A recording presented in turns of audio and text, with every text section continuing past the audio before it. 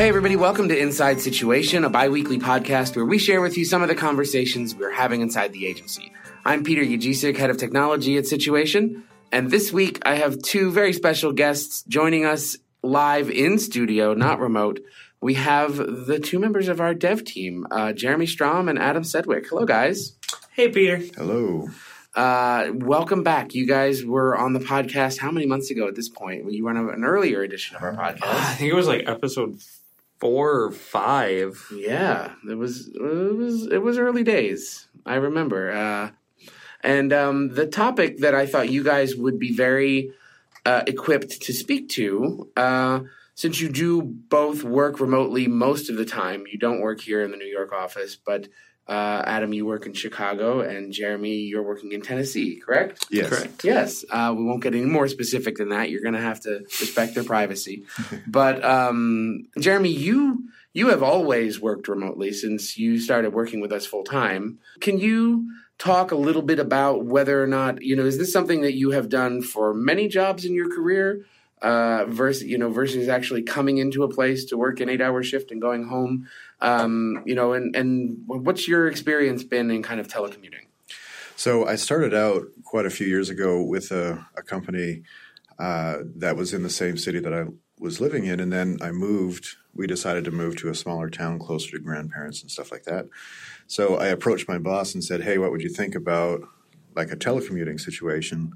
Would that work? And he said, yeah, let's give it a try. So I did that for a while after moving. And then ever since then, I've just always worked remote in a variety, I guess, of capacities, like kind of running my own company, doing my own thing, to contract work, to employee work.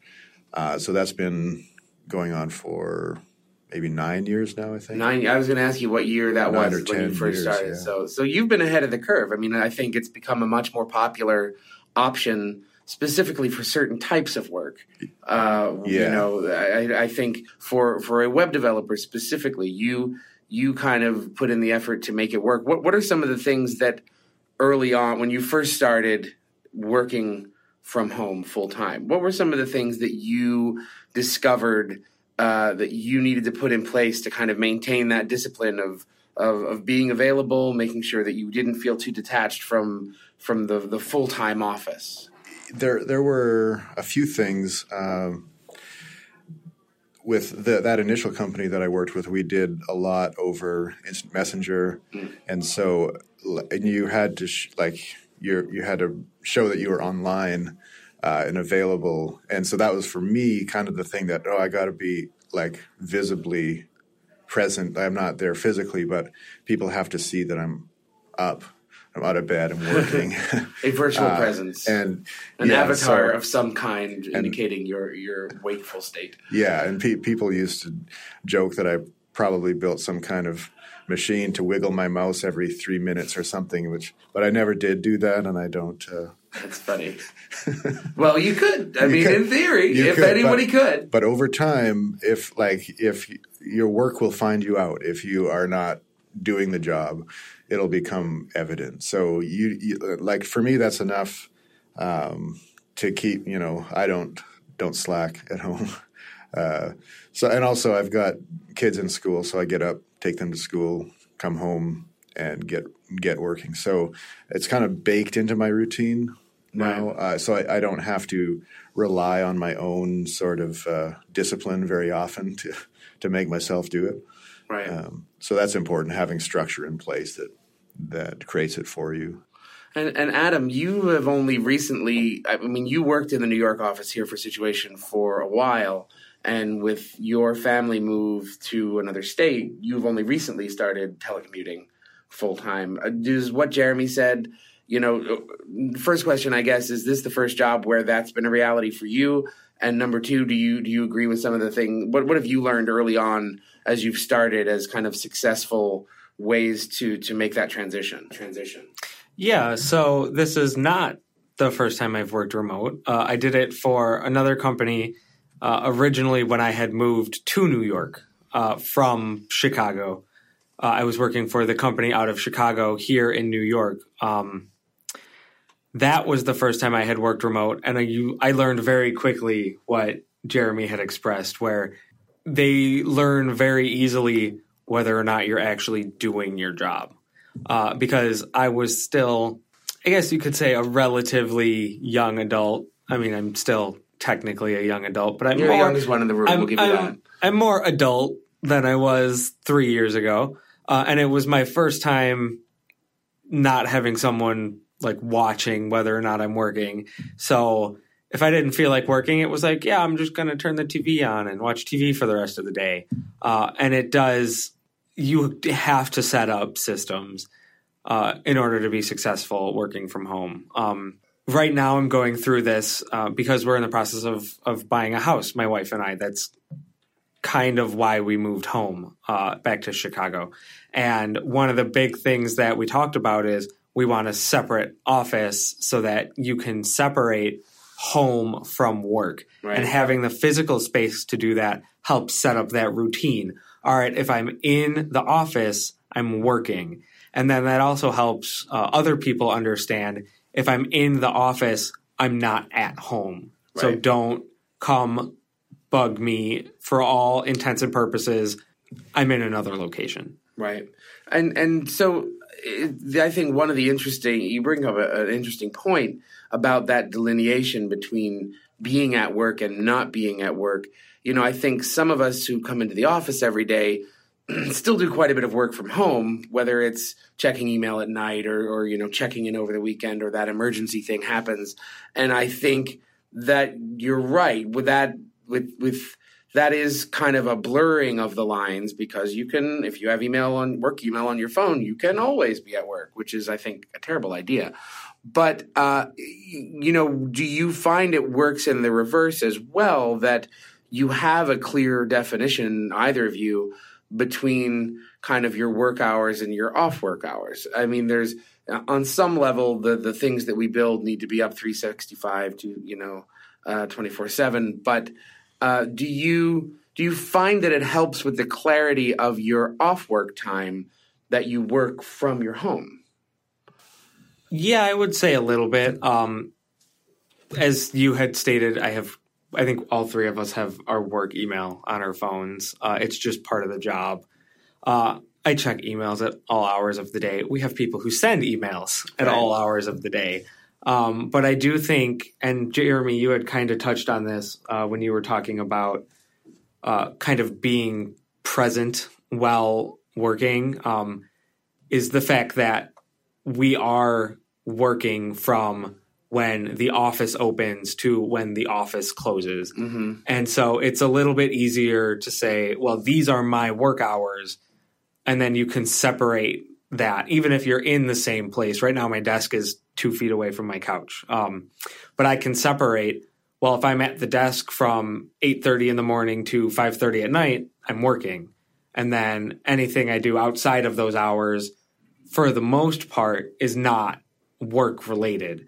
So I do think that helps. I have done other jobs where if you're working remote or you're working from home or you're freelancing on something, you work whenever you want. You work any hours of the day. You don't have to be, unless it's in your contract, you don't have to be available from hour A to hour B. And I think doing that specifically with situation helps separate when you're working from when you're not working. Yeah, talk about that a little bit, because I think you guys are full-time developers working here. I think telecommuting in that situation is a different scenario than being a freelancer, where, you know, we work with freelancers that we know prefer to work overnight or might work in another country, or, you know, I think what are the differences between being a full-time developer, and maybe it's just as easy as you just match the company hours, but what are the differences between kind of the freelancer mentality versus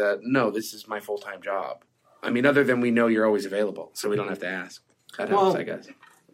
Jeremy could probably speak to this a little better than I can, because you work different hours than what situation hours are. You're currently, I guess, piloting, we could call it, working Tuesday through Saturday. Yeah, so we're trying out this idea, and it mainly came from the place of You hate Mondays. I hate Mondays. Yeah, You are Garfield. No, there are so many interruptions throughout the day that it's really difficult to get some focused work done. So many meetings, phone calls, and things like that. I know that's true for everybody, but as a developer, it's important to you have to kind of carve out your dedicated time, and so we're trying a few different ways to help create that. And one of them is trying out Tuesday through Saturday, and so far there have been a couple of little hiccups with things that need to be done on a Monday, or meetings that somebody scheduled on a Monday, or things like that. But for the most part, like on Saturdays, I get more work done on that day than I do the entire week, as far as like the hard coding, right. Call it actual work. The solo part, like of your job. actually producing a product. And also, the other thing that I didn't anticipate has been sort of like an insurance or peace of mind, where we're in all these meetings and talking about all these things we have to do, and in a sense, we're all like writing these checks that I have to cash by writing the code that does the thing we talked about. And so always I'm thinking, when am I going to do this? When am I going to do this? And just having that Saturday there has been, I know that I can do this on Saturday. Right. And so just the peace of mind, even outside of work, where I don't have to worry about it. I don't have to think about it or try to figure out where this is going to come from. I just relegate it. This is going to be a Saturday thing, and it'll be fine. Well, that can be a pressure release all throughout the week, I imagine. Mm-hmm. If you get stuck in a bunch of meetings, you're like, okay, I'm going to keep that time sacred. That time that I know that I have full control over what gets assigned and in what order I do something. Now, you may not know until Friday afternoon all the things that pile up for that Saturday, but you know that you can provision that time as you need it. Yeah, and the other side of that too is now Monday is my favorite day, because on Sunday we do outings with the kids, spend time with the family, and Monday they go to school, and I have a day just to recharge, and like as an introvert, that's a very important thing for me, is to create that space, have time to do something for myself, like go get my nails done, etc. Nice. Well, they look great, by the way. Yeah, right. I'm so glad that you have the hands and the feet done. Yeah. Jeremy's wearing no shoes. No, that makes a lot of sense. So do you ever find you alluded to the idea that in general your butt is cashing a lot of checks that we write, or some metaphor like that? Yeah. No, but I mean, it's forever the plight of the developer is to realize the vision of a whole team of other people. Right. And to come to the table and say, this is the way that I would do it. This is not possible. This is the way that we can get there. How is that made more complicated by the fact that you are working remotely most of the time? Does it, weeks like this where you're in the office, where you guys are both here and we can put you in some of those meetings and include you, it seems to me like there's a great benefit from the proximity, because you can, I think, get a little bit better sense of just the general vibe of what people are talking about, what we're working on, the kinds of crazy things we're pitching. So how do you make up for that at a distance? How do you insert yourself earlier in the process before we've committed to something that can't be done or should have had more thought? How do you compensate for that? Yeah, that's probably the most difficult thing, because when you're at the office, it's a lot more natural to get pulled into conversations, overhear conversations, see meetings are going on, and like, eavesdrop. Stick your head in, butt into the conversation. What are you talking about? And then so when you're offsite, it just takes a lot more intentionality on the part of everyone involved to be included in those conversations. But yeah, I remember when I first went off-site with the company that I was with back a long time ago. I'd been doing a lot of we kind of rotated out team leads for each project that would come out. So each person would take a turn as the team lead for that project, each developer. And I found when I went offsite that that was no longer something that in that culture worked. And so I became all I could do is grunt work, because so it didn't feel like there was opportunity to bring any leadership or direction, or even opportunity for promotion in that culture. Because I think the idea of it was so new, and there just wasn't a mechanism or an understanding of how do we fold people in who are not here. Right. And so, I think that's another kind of a big thing. Well, it's interesting. I think the mentality could be oh, are they freelancers? No, they're full members of the team, just like everybody else. I mean, and I think as more and more people explore the diversity of what an office is, I think that, for better or worse, our industry is getting better at it, and devising better solutions. And nothing will ever replace FaceTime, but I think and everybody wants the flexibility. Except the app FaceTime. That's true.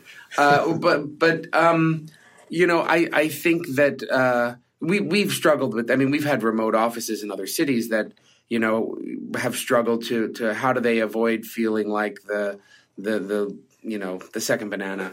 And I think that there's a big component of the tools involved, and I'd love to pick your guys' brain for a second, and just get into the details of literally what are the communications tools that you find, right now in 2016 are critical to your ability to work remote from a big team, a big collaborative team.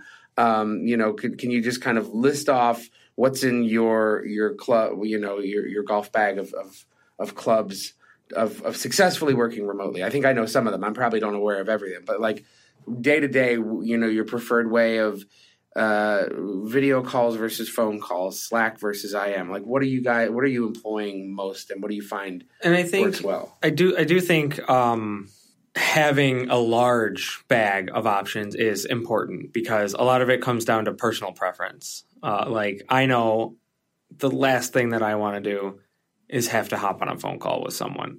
If I can find a way to do everything but get on the phone with you, I will try everything but get on the phone with you. I just don't want to pick up my phone. So a lot of what we use, we have a couple of different instant messaging platforms. The office as a whole uses Link or Skype for Business, depending on who you ask what it's called. Right. We, as a development team, and with our other remote contract employees, use Slack.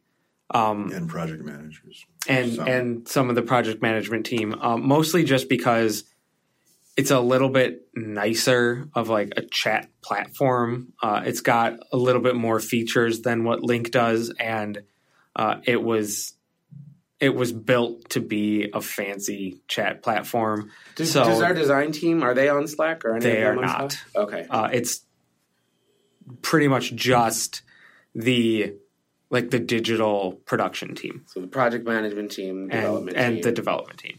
Is there a benefit to only having those two teams use that platform, because that tool is what you use to most connect with the project managers? Or would you like to see that expanded into more people's, the design team, for example? I would love, and I assume you have the same opinion, but I don't know. I would love to see the entire office using Slack. Yeah. It's just a better, nicer, more consistent program. It was built to be the nice team chat program. Link has a long tail and has inherited a lot of stuff that we don't use or we don't need. Slack as a whole it was built to be a fancy interface for IQC. Why can I not remember what it's called? ICQ chat. So it's a persistent group chat. It also happens to do one-on-one chat. Right. And now they have bought a couple of companies, and they keep getting funded. They just finished another round at $2 $204 million funding at like a $2.4 billion valuation. So they're not slowing down. But they bought Screen Hero, which focused on video and voice call applications of the same nature. They just rolled out voice calls through Slack. So now if I need to get on a phone call, I don't have to cognitively shift. All right, well, now let me get off my computer, take my headphones connected to my computer off, pick up my phone. Now I've done 7 things. I have no idea what I was doing. Whereas opposed to now with Slack, I can just click a button and, hey, I'm talking to you as a person. Yeah, sometimes I wonder, though, when they take something that works really well and they try to just jam so many more features into it, they end up killing what was great about it. So I think you really hit the nail on the head, Adam. I know my personal, I just want to know that I have one way and a backup way for everything, every way that I need to do what I need to do. So whether that's VPN and log me in, and doing kind of double duty, I always want to have that extra way to be able to get what I need done. So that I'm not reliant on any one point of failure. I mean, Jeremy, it seems like you agree that Slack is a popular tool. Are there other? You also, I think, when we're an early champion of using Google Hangouts for video collaboration. Is that still something that you feel is the best tool for that kind of thing? I do love Google Hangouts because I think the FaceTime aspect is important a lot of times, rather than just a phone call. Right. And also the ability to switch quickly into screen sharing, is a lot more natural. Like if I come over to your office, I want to look at you and talk, and then I might want to look at your screen and see, walk you through something or whatever. Right. So it's a lot more natural interaction than, like Adam said, let's switch over to the phone. And then find another way to somehow share a screen where you're going to have to download some software and open up this other stuff and whatever. Right. So yeah, anything that's a seamless integration, I think I'd be a little bit excited if Slack got video and screen sharing. We could do voice, video, screen sharing in Slack and get rid of everything else. As long as it works really well, that would make me happy. All right. Well, Slack, we are also willing to let you sponsor Inside Situation at any point. If you need to buy some advertising, we're your place, and you can raise that additional fundage to get that video. I do, just before moving on to the next topic, I do just want to kind of point out the one thing that everyone kind of takes for granted working in the office is just how easy communication is when you can walk over to someone's desk, or if another developer is having a problem, I can walk over and we can work on it together, looking at the same screen, talking about what we're doing. Or I need to go talk to a designer, I can just walk over to their desk. Where working remote, tools like Google Hangout, screen sharing, and Slack do become the most important tool in your arsenal, because trying to type out or even talk someone through how to do something without visually being able to guide them through it is 10 times harder than doing it face to face or even over a screen. Yeah. I personally have worked on projects with remote developers that have gone on for weeks until and been solved in 5 minutes once we get everybody together on a screen share. Yeah. And it's like, oh, that variable is off. And that's the thing that's been holding up this project for 3 weeks. Yeah. Yeah. Sorry, Jimmy. You don't realize how much, how many visual cues there are. Like you'll look over at somebody and they look really busy, so you don't bother them. Or you might accidentally make eye contact and they go, yeah, I'm going to go over and talk about what I was thinking about. And that does not happen over remote. So there's always a barrier of entry to communication remote that isn't always, or that isn't there in the office. But the difference is tough to pinpoint. Right. You don't realize how much nonverbal and how everything else that goes on. So any tools that reduce that barrier of entry are are very good. So. Well, and so even when you as developers work in the office, you have such a close relationship with our project management team. Mm-hmm. On some layer, I don't say they're your translators, but they are your first line of defense. Yeah. That we try to make any requests that come through, we try not to let anybody just barrage you guys at any point. We filter it through the project management team who can be that person to say, you know what, Jeremy's got 20 things on his plate today that he's got to get done first. Why don't we see if that's something that somebody else could help with? Or Adam's been working on this one thing he really needs to. So I imagine that is only intensified working remotely, that you rely on the PMs to really be your eyes and ears and help with those verbal cues and help kind of diffuse some of the buildup of kind of the intense level of requests. I think I've spent less time at my desk this week than I have at other people's desks, just talking with them and working through things. And it's like that stuff like that. It just goes to show how the verbal cues or the nonverbal cues are. Like if I'm at my desk and someone needs to get my attention, something that I did when I worked in the office is typically if my headphones are on, I'm busy. Wait 5 minutes. And it's stuff like that where like that doesn't exist over the the internet. Like you can send me a message. I may not even be there. I'm going to receive the message, but I may not be at my desk.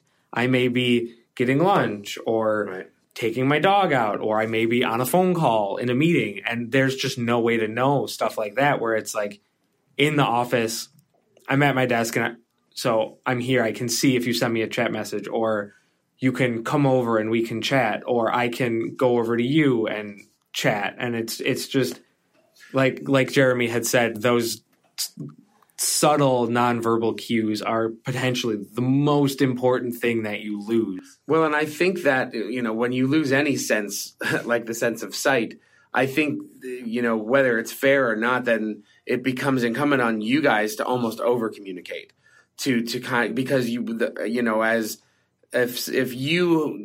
I see that you look to be available on link or an instant message, and I try to send a message, and time after time, like I can think of certain people in the office that I would link who never reply to my links, and so I'll just walk over and say, "Hey, how's it going?"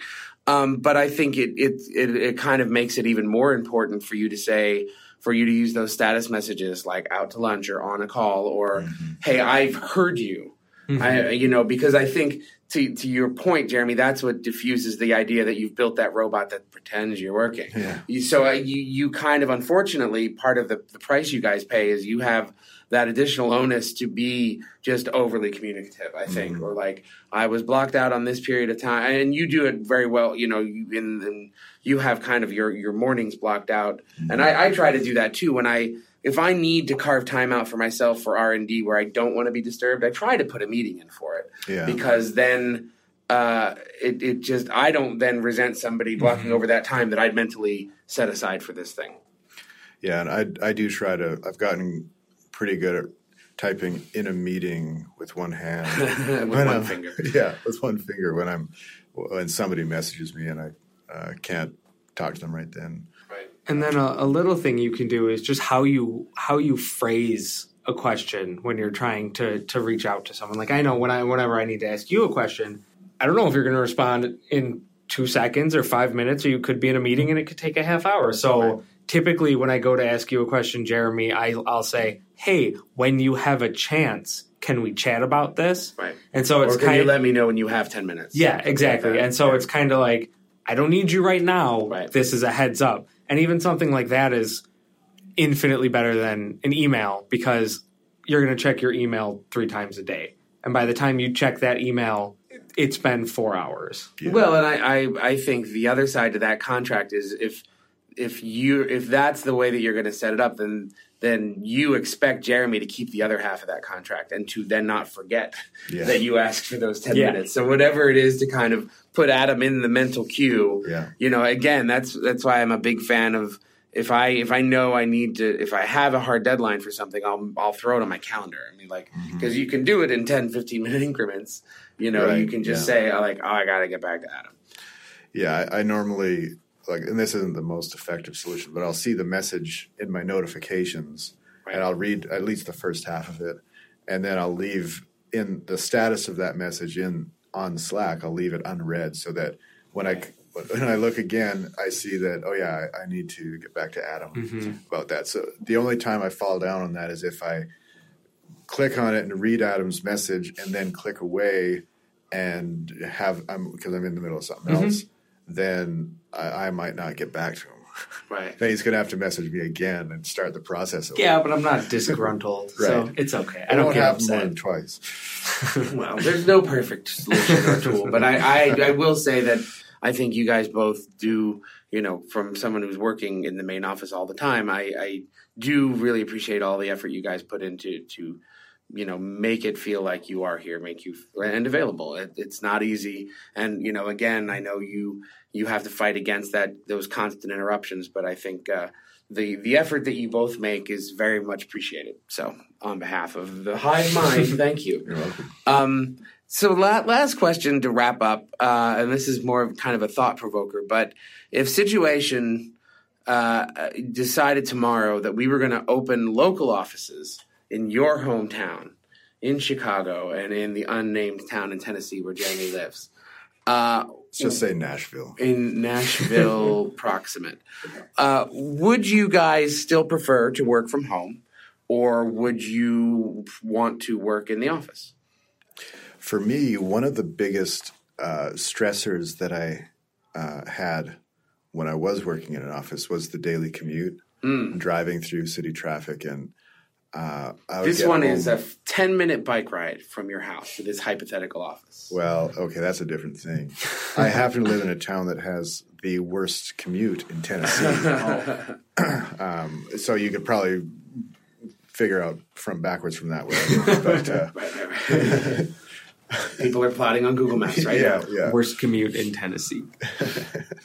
No, but that obviously what you've identified is commute is one of the things that you think about. It's one of the things that was a big factor in quality of life. And so I do value the proximity and the collaboration.